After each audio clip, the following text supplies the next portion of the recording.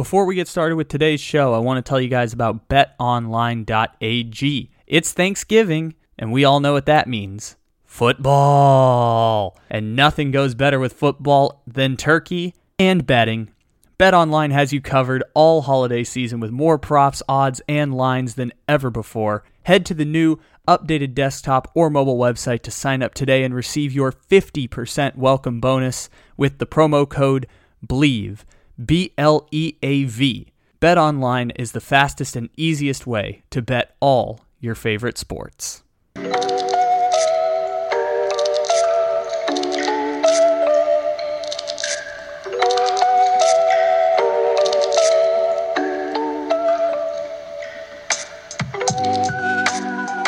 Good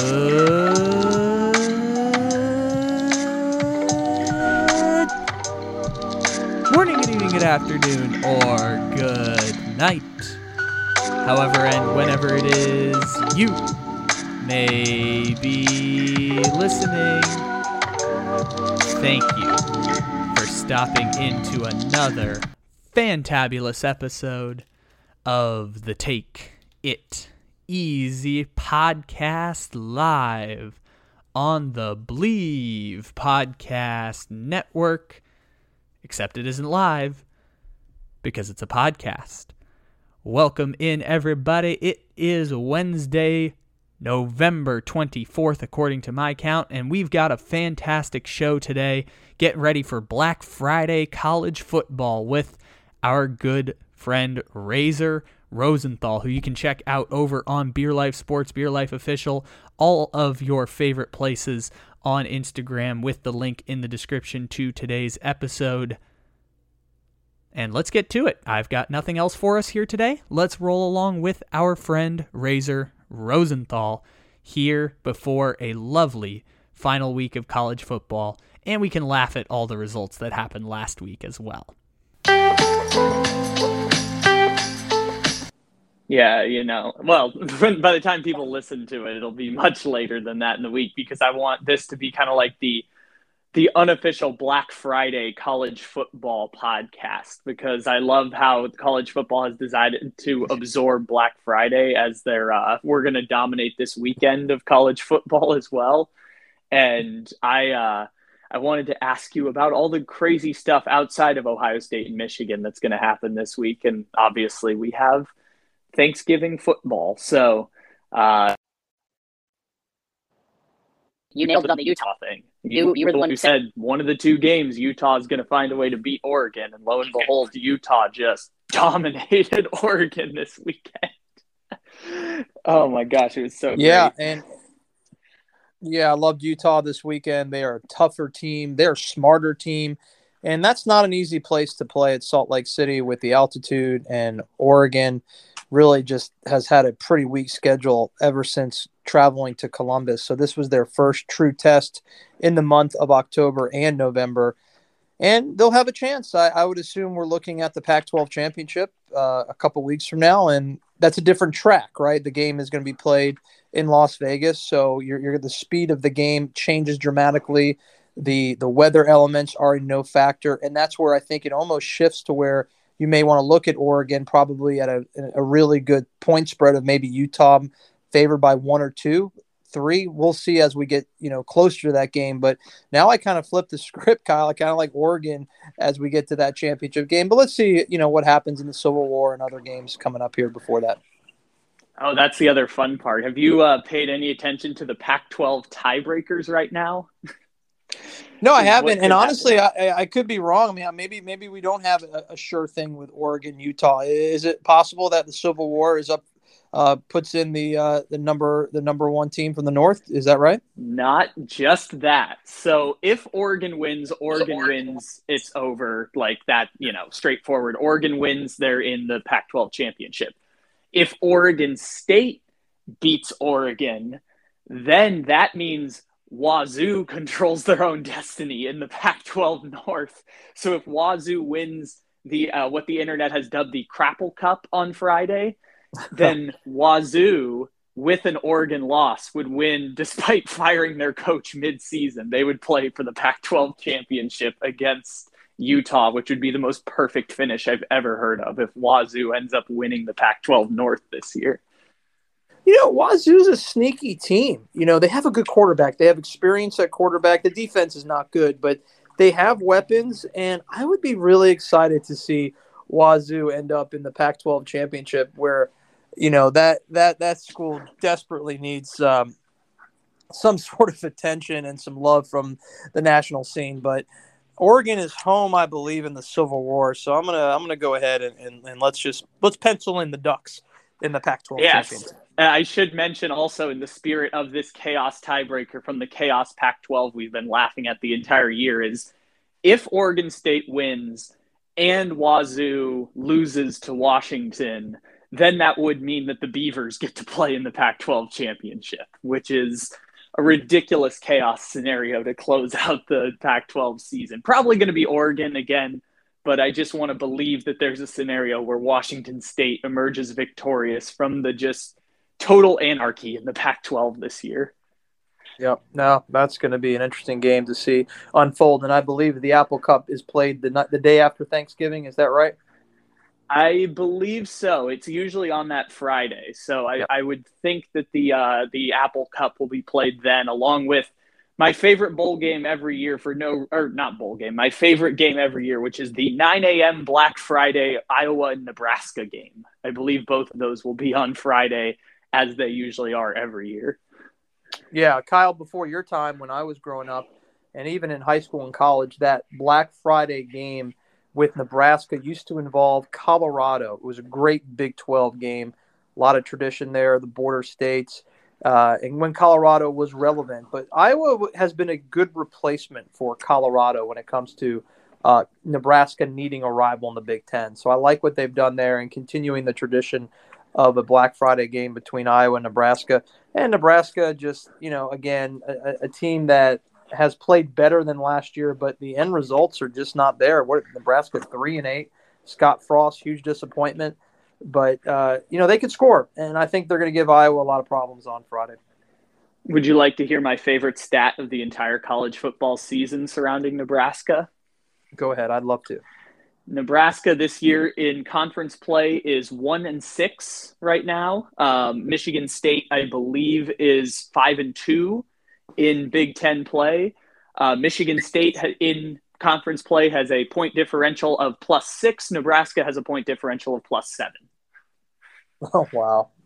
People score in Nebraska. That's the problem. Yeah. It has been a rough year for Nebraska because they're 1-6 and have a positive point differential in conference play because they only lost to Michigan by 3 and Ohio State by 7. And, they almost beat Rutgers. Not Rutgers. Who's the other team there? Who's the team? Wisconsin. That's what I'm thinking of. They just lost to Wisconsin by 7. Yep. Wrong red team. It's like they didn't play Rutgers or would have lost to Rutgers. They would have beaten Rutgers, I imagine. But yeah, it's been a rough, bad luck year for Nebraska.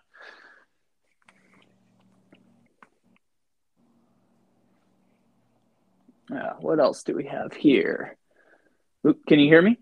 I can. Yep. Sorry, I lost you for a second. Oh, yeah. No problem. I heard a silence. I was like, all right, let's go back here. So what else is fun this weekend other than obviously Ohio? Actually, let's do Ohio State, Michigan talk because this is kind of like a de facto quarterfinal game where you've actually put real stakes behind this.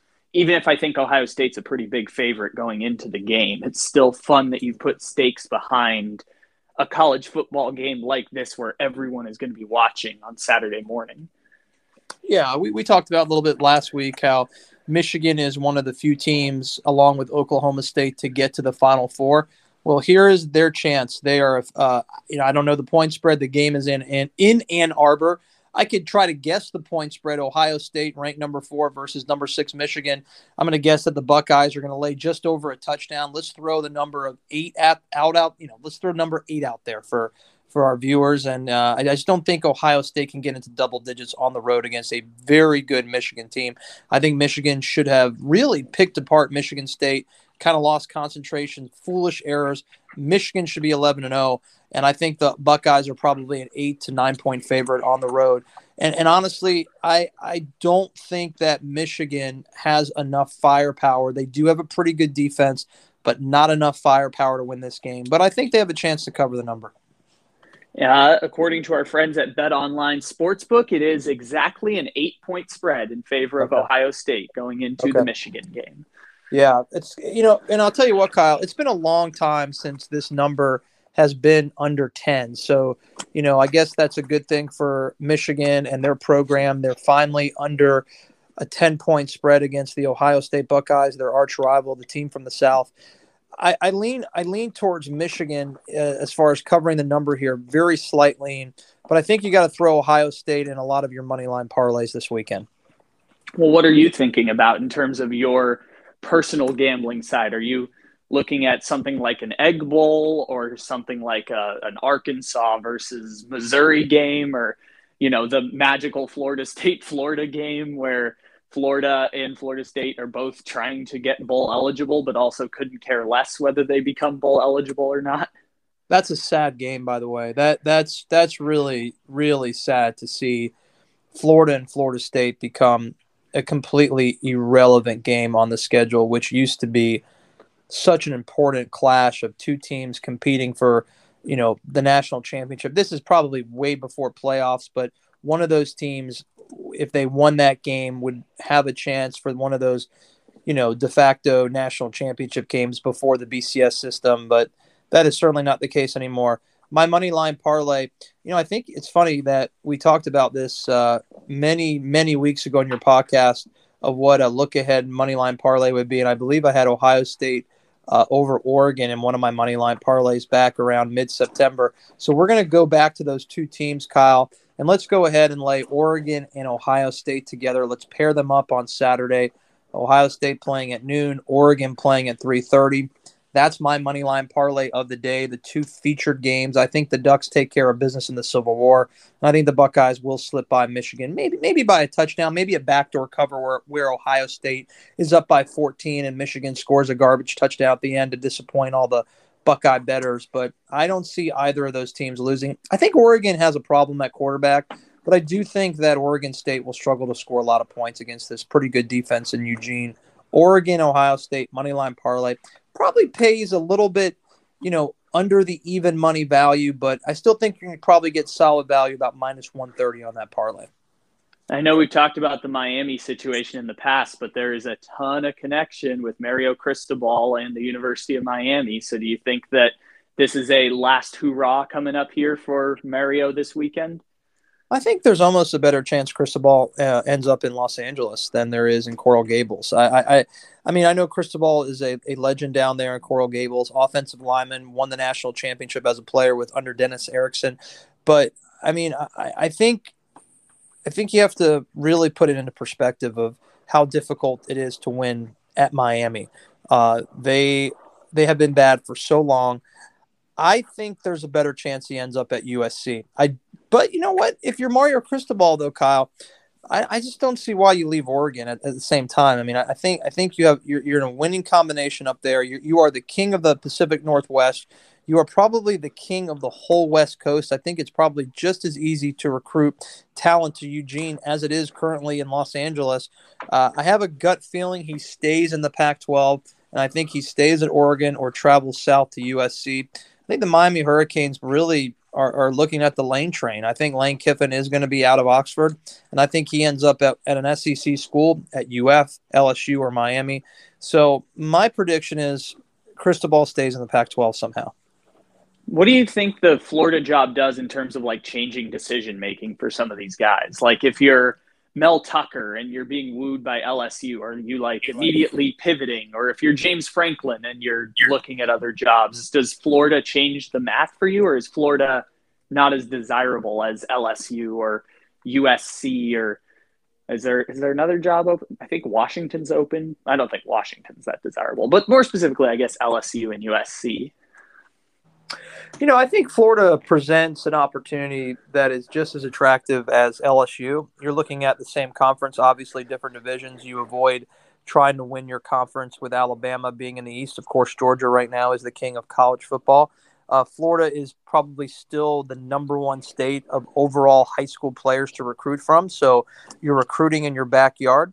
I think Dan Mullen had a really nice start at UF, and things have just, dramatically gone down. I don't have an explanation why it's gone down, but to answer your question, I think UF is just as attractive as LSU. The passionate fan base, probably a slight edge towards LSU. It's probably easier to get student athletes in at UF and LSU over a private school like USC. So I think Florida really needs to make the right hire. They need to take their time and figure out a guy that can also produce on offense. I think Florida at times has been very shaky on offense. Obviously, hiring defensive minds before Dan Mullen was not a thing that worked out well for them. Dan Mullen has produced some really good players and players that are competing in the NFL, but it was a time for a change. Dan Mullen's record against good teams at UF and at Mississippi State, when I mean good teams, top 25 teams, has been atrocious. You can't do that at Florida. Florida has an expectation to win. Could we be shocked? I don't think, and nothing shocks me anymore in the world of sports, but why not have Urban Meyer drive I-10 West, then travel 75 South, and let him take another stab at this, because he's probably in better shape in Gainesville than he is in Jacksonville. Oh, they can't let him come back after even a decade after everything that happened, and the way he went out and the leaving the program in scandal. He can't go back, could he? Could he? He could. No, I'm just being facetious. It's not happening, but of course, just one of those situations where it makes for fun content and talk. But no, Urban Meyer is either going to be fired in Jacksonville or remaining on that team, because these I don't know how these NFL teams or college teams can sustain these buyout contracts. I think Urban Meyer gets another chance next year in Jacksonville.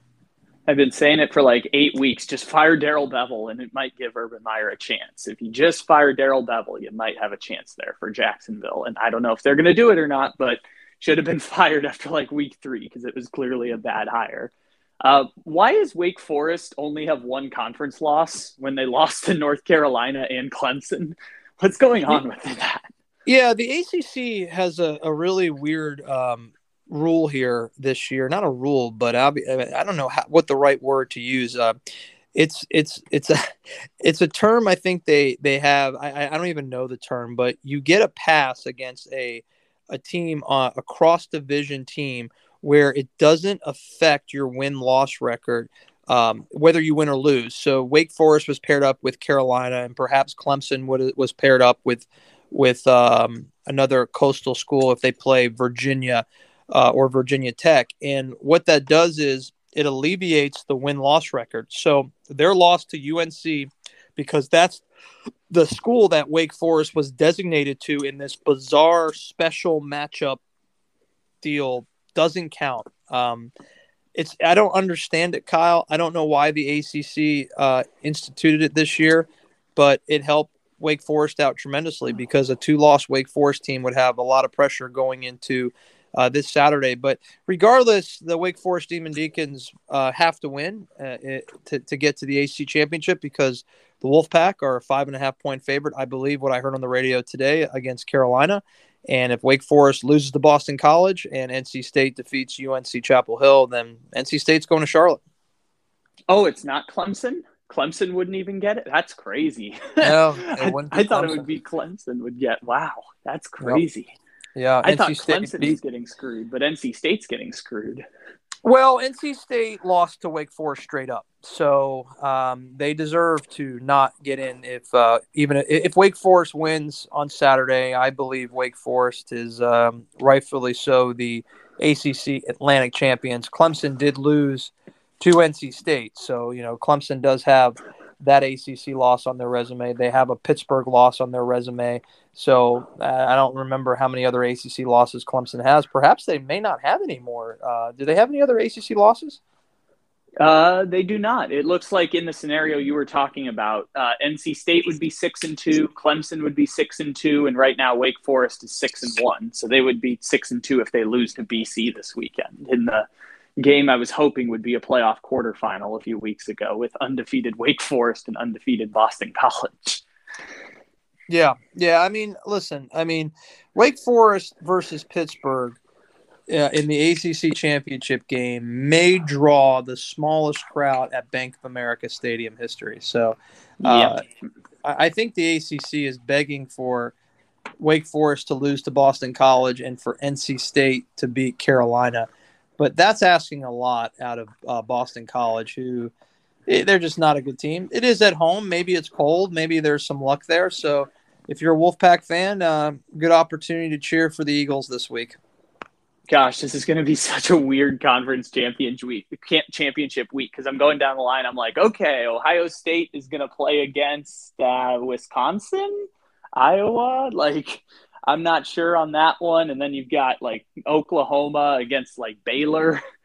And then you've just got the one behemoth of Alabama and Georgia, along with Wake Forest, a whole lot of Wake Forest and Pitt and Wazoo playing on championship weekend this year. And then you just have one behemoth Alabama-Georgia game.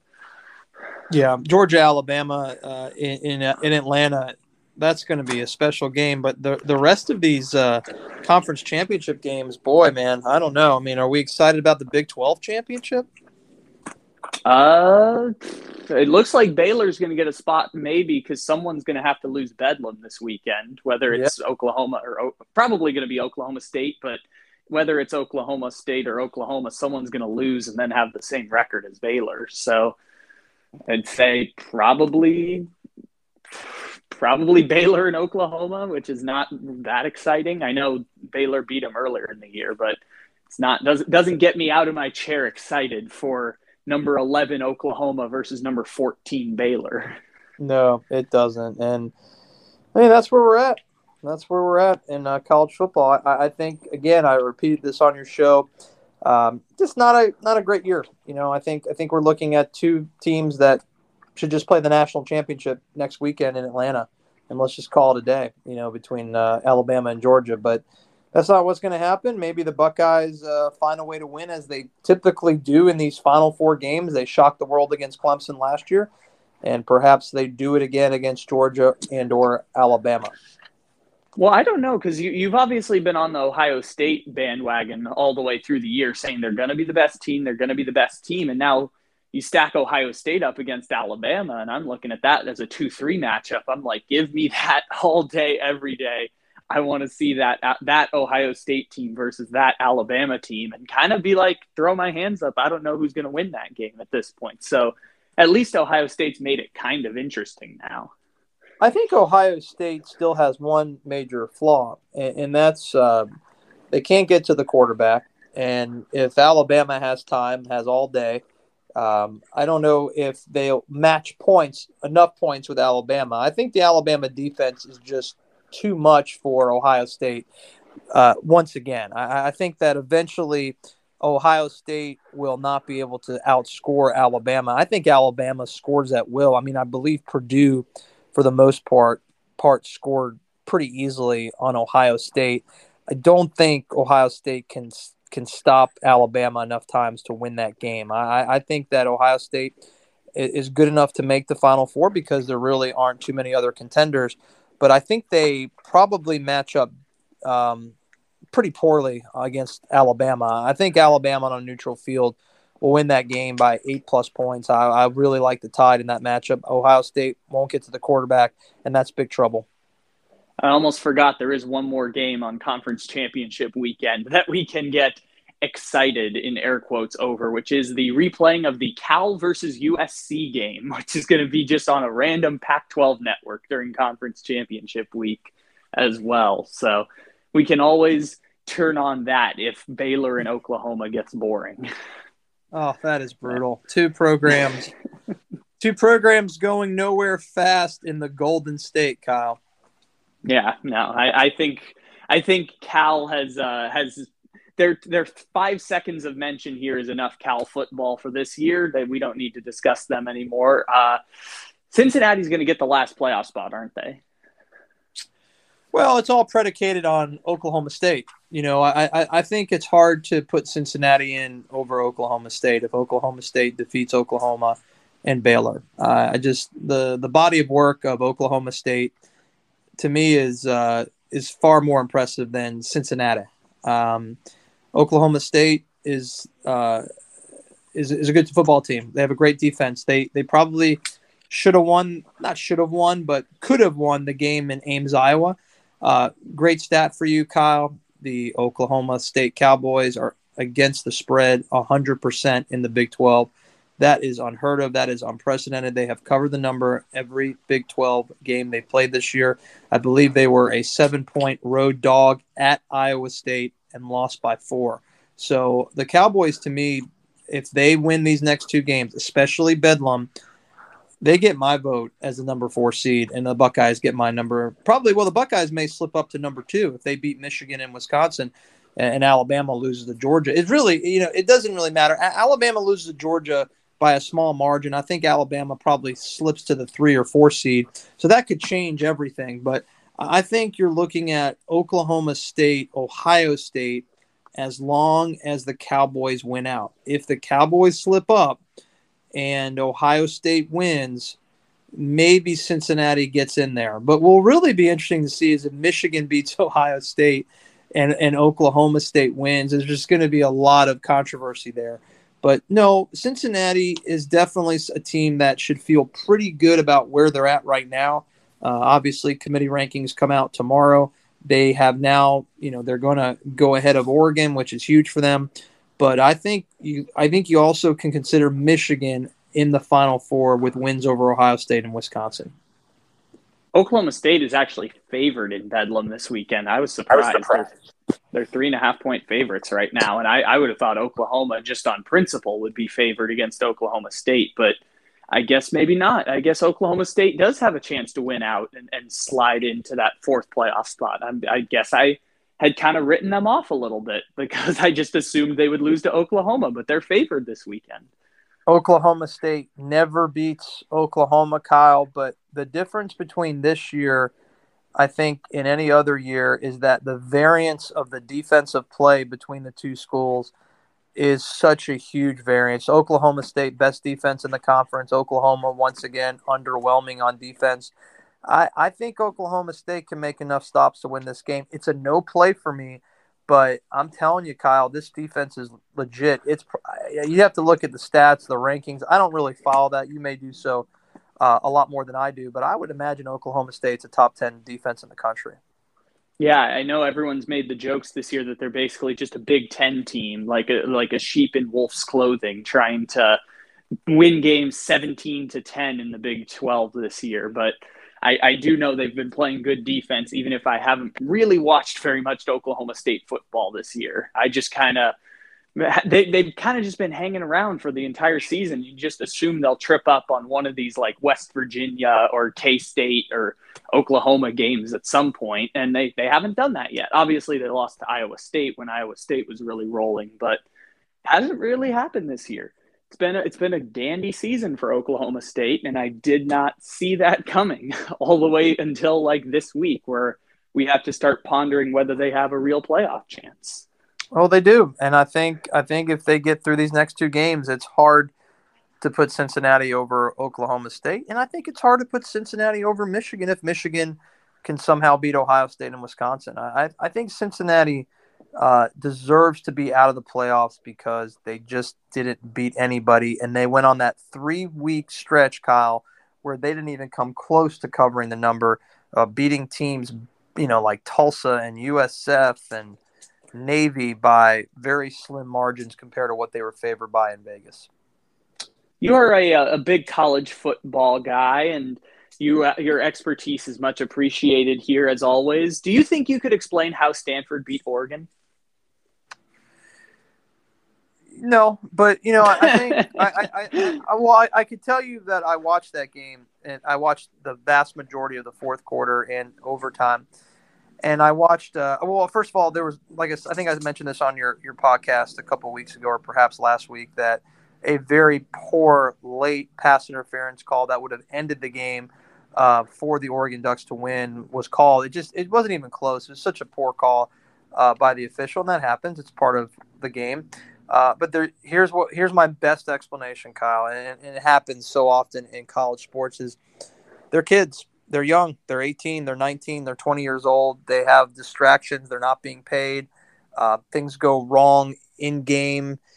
Some of these student athletes lose track of sight. They get distracted. They don't care. What do I care? We're not win the national championship. I'm not going to give my best effort. I want to stay healthy for next season or the NFL draft, so I'm not going to go all out. I mean, I'm telling you, these elements are in play every single game because it takes just 2 or 3 on one side of the ball not to buy in every play, and that can change the complexion of the outcome. And I think what you saw was a very undisciplined Oregon Ducks team at the end. 2 personal foul penalties, silly penalties by the Ducks that gave Stanford a small prayer. I mean, Stanford had to go 92 yards, I believe, down 7 to tie it and go to overtime. That's all a reflection of, you could say, coaching and no discipline. These young people just making stupid plays for no reasons, late hits. So, I mean, I gave you a long answer there, but I think they're young kids, and you don't see these massive upsets in the pros. You saw it on Sunday in Nashville, but it just doesn't happen but maybe 2 to 4 times per year where a team is at home or on the road in the NFL and gets shellacked when they should have won. And the Titans one feels like more explainable because you see 5 turnovers and a +4 margin for the Texans. And it's like, oh, I see. The Texans got a lot of turnover help, and that kind of is the single thing that helps explain it. But the joke I was setting up there was, since beating Oregon, Stanford has gone 18-point loss to Arizona State, 3-point loss to Wazoo, 7-point loss to Washington, 45-point loss to Utah, 21-point loss to Oregon State, and 30-point loss to Cal, setting up their last game of the season against Notre Dame, where they've already clinched last place in a Pac-12 North, where 2 coaches have already been fired in that division. So all of that to say, that is probably one of those weirdest results that we don't know what to do with for the next, couple of years. And it derails that one Oregon season. And I find it incredibly funny as they play a primetime game against Notre Dame this week.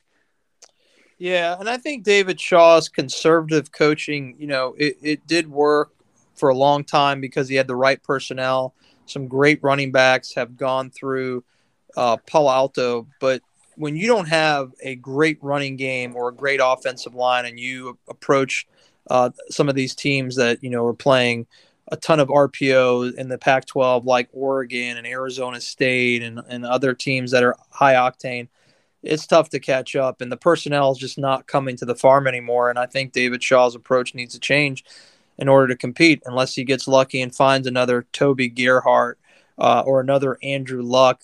These guys are just not coming to Stanford. The restrictions to get to Stanford are very difficult.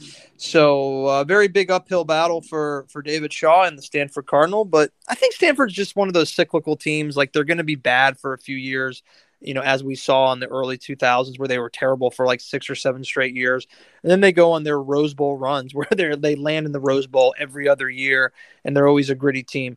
Right now, they're on a bad stretch, and I have confidence in a school like Stanford, one of the greatest institutions in America, to rise again. Just got to get better personnel and maybe perhaps a coaching change. And this kind of happens in college football, where when you're one of the programs that Stanford does have a lot of resources, they just don't put it all towards football. But when you're one of the programs that does have like middle of the road finances, you can be bad for an extended period of time, but eventually the cycles will work out because the other programs will have bad years. And we're seeing it this year with Mississippi State making a bowl game, Ole Miss making a bowl game, Arkansas making a bowl game this year. And it's like, well, those teams are usually pretty bad. So that means, if you go to the flip side, Florida is really bad. LSU is really bad. Auburn is really bad this year. And those are programs that would normally be at the top. So I think, the rotation will kick in at some point. Stanford and Washington were the programs of the last decade, and now they've kind of faded to the background a little bit. And they'll retool, and other teams will have their moment in the sun, and then those two will swing back at some point in the Pac-12, I assume. Yeah, it's cyclical. It'll happen. Absolutely. Yeah. So, anything interesting from the NFL that you picked up on or looking forward to or just excited for around Thanksgiving? Let's start with Buffalo. This is a team that has no identity with a running game, and it has caught up to them. The Buffalo Bills have beaten bad football teams, and when they play somebody that is good, they lose, Kyle. So they are a huge disappointment, not just as a fan. I just think if you're just someone who watches the NFL and expected better things from the Buffalo Bills, you have to be disappointed on their inability to run the ball and also the inability to stop the run. So the Bills, very, very fraudulent team right now, and we'll see how they do on Thanksgiving, as they travel to New Orleans. That's a very interesting game. Very excited to see that. I think the Raiders are dead. I think what transpired over the last 4 weeks with Ruggs and Gruden has become a little bit too much to overcome. I think the Raiders have showed over the last 2 weeks that their season is over, and the AFC West is not an easy division to win when you have the Chargers that can play incredible offense, no defense. And what we said last week was a shocker. The Kansas City defense has finally risen from the dead, and they're playing good football. Still don't know what's going on with that offense, but good enough right now to win several games in a row, which is for them, I think, 3 in a row, maybe 4, and a pretty good path to win the AFC West. Another team that I think can be good is Minnesota, and we saw it yesterday. I mean, this is bad coaching over the last few years with Zimmer. The personnel is there, Kyle. The offensive weapons are there. The defense is pretty solid. But can you figure out a way to win football games, not at a 500 level, but, win the next, 5 out of 7 games, put yourself in the playoffs? The Vikings are a dangerous team, and I think they are a good team. And I'm glad I didn't play that game yesterday. I stayed away from that game. That game was really difficult to handicap.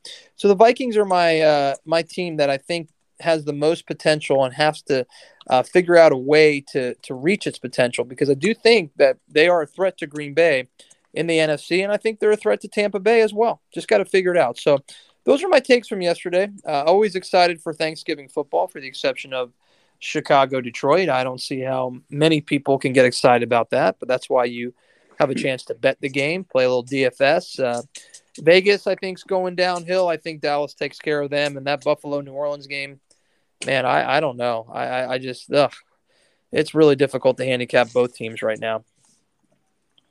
I like the Lions Thanksgiving game. I know people dump on it all the time, but I like watching the Lions Thanksgiving game because I got to be honest, I like the fact that Thanksgiving games are just something you can pop in on and not have to worry about them having like real stakes to it, because they've been Lions and Cowboys, which despite the Cowboys have been okay, the Cowboys have been an average team. Every now and then they'll have big stakes to games, but I kind of like the idea that Thanksgiving games don't have a lot of stakes behind them. So even if it's going to be bad football this year, because the Bears and Lions, Lord knows, is bad football, and Andy Dalton and Tim Boyle really is bad football.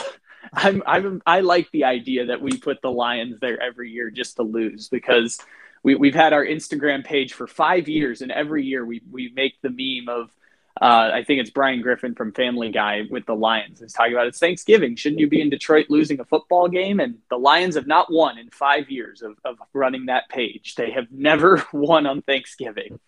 And wow. I like that idea that we can just keep watching the Lions lose on Thanksgiving, and the game's not going to have any stakes to it. I kind of like that idea. Well, I'm glad that you enjoy the Detroit Lions on Thanksgiving because you may be one of very few people that can appreciate. I understand it's a tradition. It's great to, turn on the TV and you see, that field, and it's just something that, you've been seeing for nearly all of your life. If you were, if you're my age or older, you had a chance to see the Pontiac Silverdome as part of your Thanksgiving tradition. And Ford Field, by the way, Kyle, I've been there. It's a beautiful venue. And unfortunately, these fans have just not had a good product in that stadium. But very, very clean, classy-looking facility. But the Lions are just very hard to understand. how bad you can be consistently. And if I had to put money on the game, I guess I'm going Chicago money line, small. Probably will. It's a Thanksgiving tradition. You have to bet the game. Let's go Bears small money line. It's a must. It's a must do it. I love that Thanksgiving games are. You got to have some kind of stakes on it. It makes Thanksgiving a little more fun, even if it's the team. I mean, you just said it right now. Like 4 teams that we feel like, yep, it's pretty much a wrap for them at this point. The Raiders are falling apart. The Saints are kind of holding on. We had feedback. We know the Bears and Lions stink. So, you know what? Let's add some stakes to Thanksgiving. How about it? Get your FanDuel DraftKings lineup ready. It's a Thanksgiving tradition the last few years. Playing DFS has saved some of these games that have been dreadful. But, yeah, I mean, you got to bet the games Thanksgiving. You got to have mashed potatoes, got to have the ham, got to have the green beans, got to throw a little mac and cheese, and you have to bet. Yes. Those are Thanksgiving mac and cheese traditions. Yep. I'm glad you mentioned that mac and cheese is allowed at Thanksgiving. It is very much a thing. Mac and cheese is always a good meal, but it's a Thanksgiving meal for sure. You got to include some mac. Thanksgiving, Christmas both need more mac and cheese. That is something I will fight for aggressively here. Mac and cheese underrated for Thanksgiving. It's got to be there. It's got to be there. All the way there. I just realized half the quarterbacks are going to be Andy Dalton, Trevor Siemian, and Tim Boyle as well. It's going to be a lovely Thanksgiving for all of us. Awful. Absolutely awful. No, it doesn't matter. You're right. But like I said, it doesn't matter. It's Thanksgiving. Watch the games, bet the games. Doesn't matter who's out there. I'm looking forward to it. One of my favorite traditions. As am I. Best of luck to you for the rest of the weekend and enjoy your Thanksgiving. All right, appreciate it, Kyle. Let me just plug Beer Life Sports as always. We asked you to follow us at beerlife.com. We have a great monthly subscription for $49.95. If you use my promo code RAZOR50, it's going to be 50% off the first month. The Oracle, yet again, continues to win. He continues to win for us. His model is hitting, whether it's big money line underdogs or simply against the spread. This guy cashes tickets left and right. We had a couple unit plays that cashed yesterday. The Kansas City Chiefs, Pittsburgh +6, got a little bit lucky there, but it all cashed. So again, beerlife.com, RAZOR50 is your promo code to save some money. Do it, and use the link in the description to this episode as well, and I'll plug that at the beginning as well, because you guys have a lot of cool stuff going on over there in the gambling world. So make sure to support Razor, because he supports us with free podcasts all the time, and it is always much appreciated. Wait a minute, I'm not getting paid? I thought I was getting a check. Come on, man. I'm expecting these checks in the mail every weekend. Maybe eventually. You want me to PayPal you $5? I can make it worth it there. I'll take it. That goes a long way. That's going to pay for a box of mac and cheese for Thanksgiving. We'll take your $5 through PayPal. And all kidding aside, Kyle, listen, you have a great Thanksgiving. I always appreciate you having me on your show. And good luck to your listeners. And follow us, Beer Life Sports, Instagram and Twitter.